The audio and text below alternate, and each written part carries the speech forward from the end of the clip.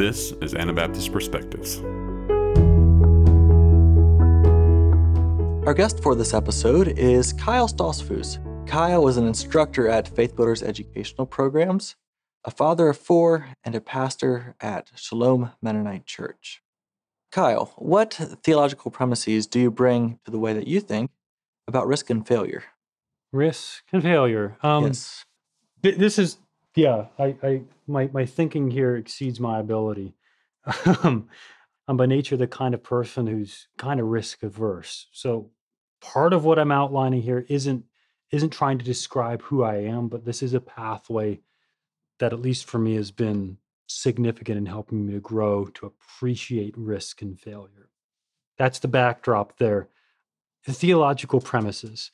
This is the central theological premise when you're talking about risk and failure. There is a God.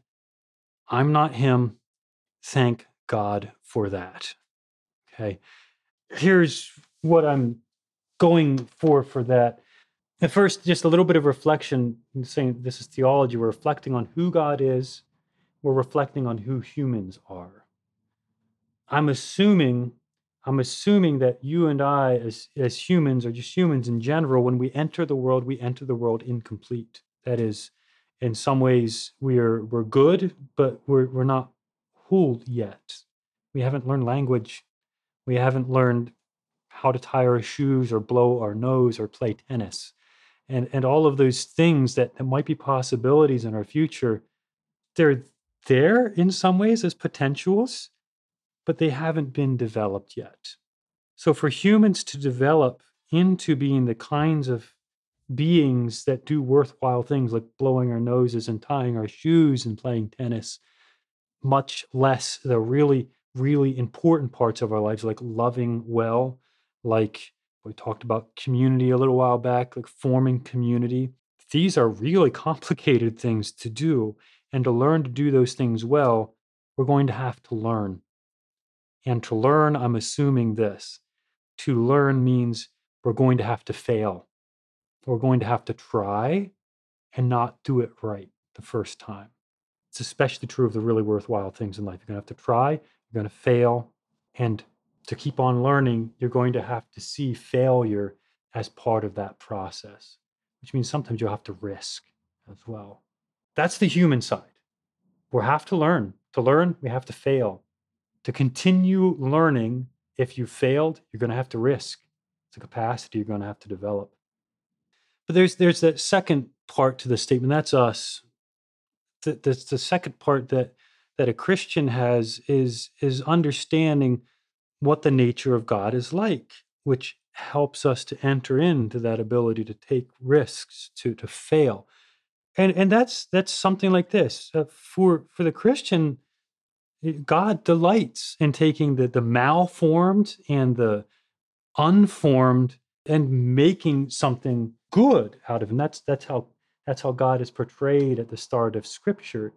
He speaks matter into existence, but it's not fully formed yet. And in the first chapters of the Bible, you see this intimate and beautiful picture of God who creates matter and then works with it. He forms it. He manipulates that unformed and kind of chaotic matter and transforms it into something that he says is good.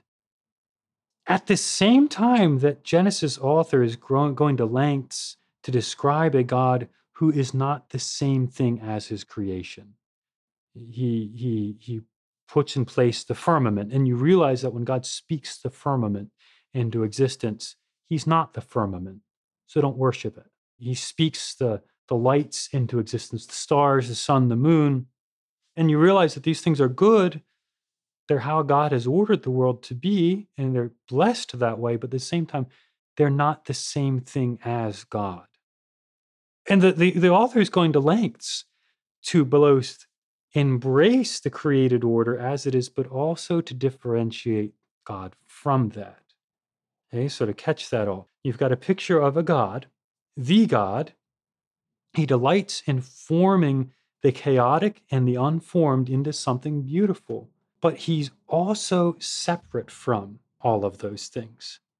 Here's one beautiful part of that. It could be kind of scary.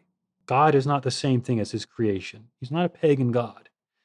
This is one of the ways that Christians and biblical writers have celebrated that throughout the centuries, throughout the millennia.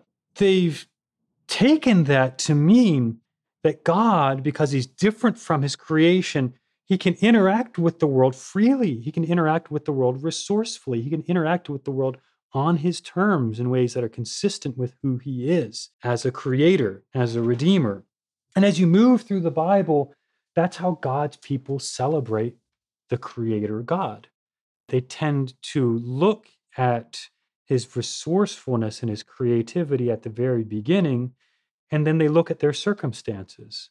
They look at the challenges they're facing. They look at the opportunities that they have. They're looking at the very real risks that are pressuring them right then. And they start to talk then about God's creation of the world. It's like they're overlaying God's rich and free resourcefulness on their difficulties. It's especially true in the Psalms. It's beautiful in Isaiah. It's in Jeremiah. It's all throughout the Bible, and it's almost like they're saying, almost like they're reminding themselves, "Oh, I have this challenge. I've got this opportunity. I'm going to offer the little bit that I know to offer God. This little sacrifice of praise, this little sacrifice of obedience that I have.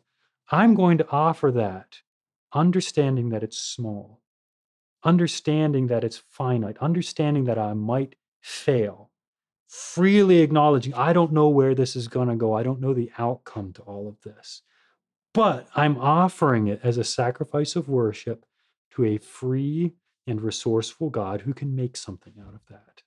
He originated the world from nothing. He ordered the entire world. And because that's who God is, he can make something out of the little sacrifice that I offer into this challenge, into this risk I feel like I've got to take, into whatever circumstance it is that they're facing right then. There's the two premises in the engine room. God is God. We are not. We, God's human creatures, we are fallible and we're finite. We make mistakes. We take risks sometimes, but we serve a free and a creative and a resourceful God who actually he has a very long history, about as long as the world, of taking chaotic and uncertain things and making them creative and beautiful. That opens a pathway for us to venture into the uncertain, to embrace freely the reality that we don't actually understand all the outcomes and leave growth and increase up to God. Hmm. I think that intuitively, many of us see risk and failure as a bad thing. So, what's your framework for seeing possible value in it? So many of us see risk and failure as a bad thing. Yeah, I mean, we are just by nature, it seems, protective creatures of ourselves, and our culture, speaking kind of generally, is pretty risk adverse, pretty risk avoidant. We have whole industries that are about managing risk, and we have whole sectors of people who are about recognizing patterns of risk and failure and trying to make predictable outcomes. The people who tend to be celebrated in our world today are the ones who know now how to manage risk and drive it toward predictable outcomes. I would be at least suggesting here that, say, the folks in Hebrews 11, we could see as being on the wrong side of history, if that's the only way we had to think about risk. These were people of faith. In the immediate sense, in the sense that was apparent right away, they were failures. And then they're reflected on in Scripture as being these anchors of faith for us.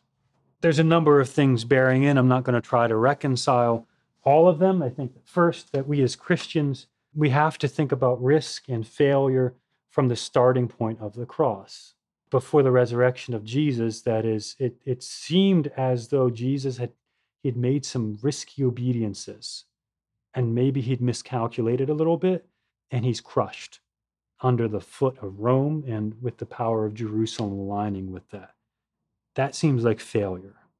However, when Jesus rose, God revealed, among other things, he revealed that nothing like what Jesus offered is ever going to be wasted. That sacrificial love that he offered isn't wasted. That risky obedience isn't wasted. A cup of cooled water is going to have a reward.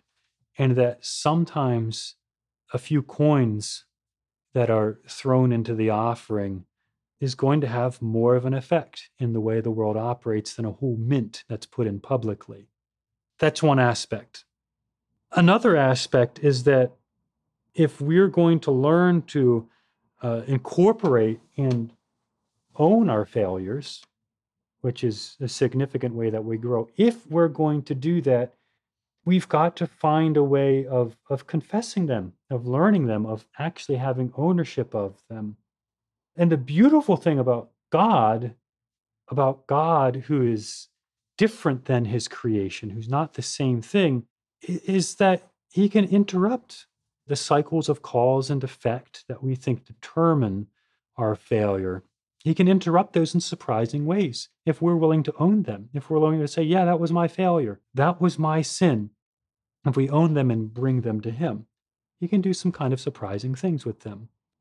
A third aspect, and I'm going back toward the human side here, it's Chesterton, I think, who said, if a thing is worth doing, it's worth doing badly. That is, again, to say that there are things like writing letters to people that we love or blowing our nose, which if we want to get good at them, we'll have to do poorly at first. And that's especially true of the more and more complex things that we have in life, which are increasingly worthwhile. If it's worth doing, it's worth doing poorly at first. Chesterton's not excusing poor performance there. He's just saying you're going to have to get there over time. You'll try first, it won't look great. You'll try again, you'll learn something, and you'll keep on going as you go. Another way to say this that I kind of enjoyed, if at first you succeed, what you've accomplished is probably insignificant. Just another way of saying, like, if you get it right the first time, well, good job, but that really didn't ask much virtue of you. That really didn't demand very much courage. You weren't risking anything. You probably didn't achieve anything really that great after all. The fourth aspect I'll name, and this one's the briefest, from Jeremiah 17:5. Cursed is the man who trusts in man and makes flesh his strength, whose heart turns away from the Lord. I just mentioned that risk and failure are good vehicles to getting us toward trust in the Lord and away from trust in ourselves very quickly. If you want to learn how to do that fast, try failing a few times, and you quickly learn to trust in the Lord. That's the hope, anyway. There's a way in which that's reassuring. But I'm curious, how can this perspective that you're offering play into or be a factor for those who are confronting big decisions where it seems like failure or something going wrong is a possible outcome? Mm-hmm. You're facing a situation, you're not sure where it's going to go. Right. And it could go badly. How does this offer you reassurance? Right. Yeah. It's just true that life doesn't wait around for us to decide. Life isn't waiting for us to get all of our thinking straightened out. And then it's like, okay, you can hit pause, figure it out. And after you've figured it out and process things adequately, you can start going again. It's not in many ways how life works. It's fired at us point blank. Some decisions we make have to be made under pressure while the conditions continue to change, while things move on. That puts pressure on us. That's stressful. And the outcome isn't going to be really reassured in some of those times. I'm just quite certain that God's will in these situations always includes an element of uncertainty. There's always an element there of risk. If you could eliminate all risk, you would have just made faith obsolete. That's not the point. Our trust isn't in our ability to figure it all out. There's always going to be a part of our lives where risk is just, I think, required of us. And I think God actually places us in those situations so we can learn how to trust. And just because we're trusting doesn't mean we can predict the outcomes with total certainty.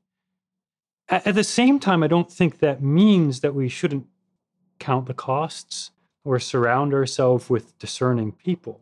When Jesus was tempted by the devil, one of the temptations that the devil had for him was he placed him up on top of the temple. And he's like, okay, now you want to show me how faithful you really are. You want to show the people how much God is committed to you as his son. Why don't you jump from the temple? And Jesus rebuked the devil, and he responded, you should not tempt the Lord your God. Jesus there, he wasn't going to test the Lord by saying, I'm going to take a leap here, Lord. I'm going to take a risk and catch me if you want to prove to me, if you want to prove to the people around me that you're actually my God. That's testing the Lord. Jesus does not recommend that, and neither should we recommend that. That's fideism, that's not faith, if you want to make the technical distinction there. But I think this way of approaching risk, this way of approaching failure, this hope in it because of who God is, what it does do is it means that costly choices, sometimes they're inevitable, and we just have to face that. And they're inevitable, and we're going to face them with limited resources as humans. We don't just become infallible. We don't become infinite. That's who God is. We're still his creatures. So these are still parts of who we are. They're also an important way of how God helps us to grow up. We're tested. We have our limits. We have to make real choices. And there's the real chance that there's going to be mistakes. But when we celebrate a God who's resourceful, who's free, who's competent, our mistakes, our limitedness, they're not barriers. They're not barriers to his work in our lives, and they're not barriers to the progress of his work in the world or his mission in the world. So God, he's capable. He's capable of taking the unformed parts of our lives. He's capable of taking the places where we've made a risk. We've pushed out beyond where it is that we're able to actually predict the outcome. We don't know exactly what's going to happen. We can't factor all those things in. We have a God who's capable of making something out of those. And because of that, I'm suggesting we can enter those choices with not only joy, but even some sense of abandonment. And that's a beautiful picture. Yes, it's beautiful and also very encouraging to me. Before we end this episode, is there anything else that you would like to add? I don't think there is. Okay. Well, thank you so much for joining us for this episode. I've enjoyed it. It's been encouraging. So thank you. Good to be with you. For more information about Anabaptist Perspectives, to read our blog, to donate, and to see videos of the conversations you hear on this podcast, visit AnabaptistPerspectives.org. We'd love to hear from our audience, so leave your feedback in the comments for this podcast or send us a message through our Facebook page. Thank you for listening, and we'll be back next week with another episode of Anabaptist Perspectives.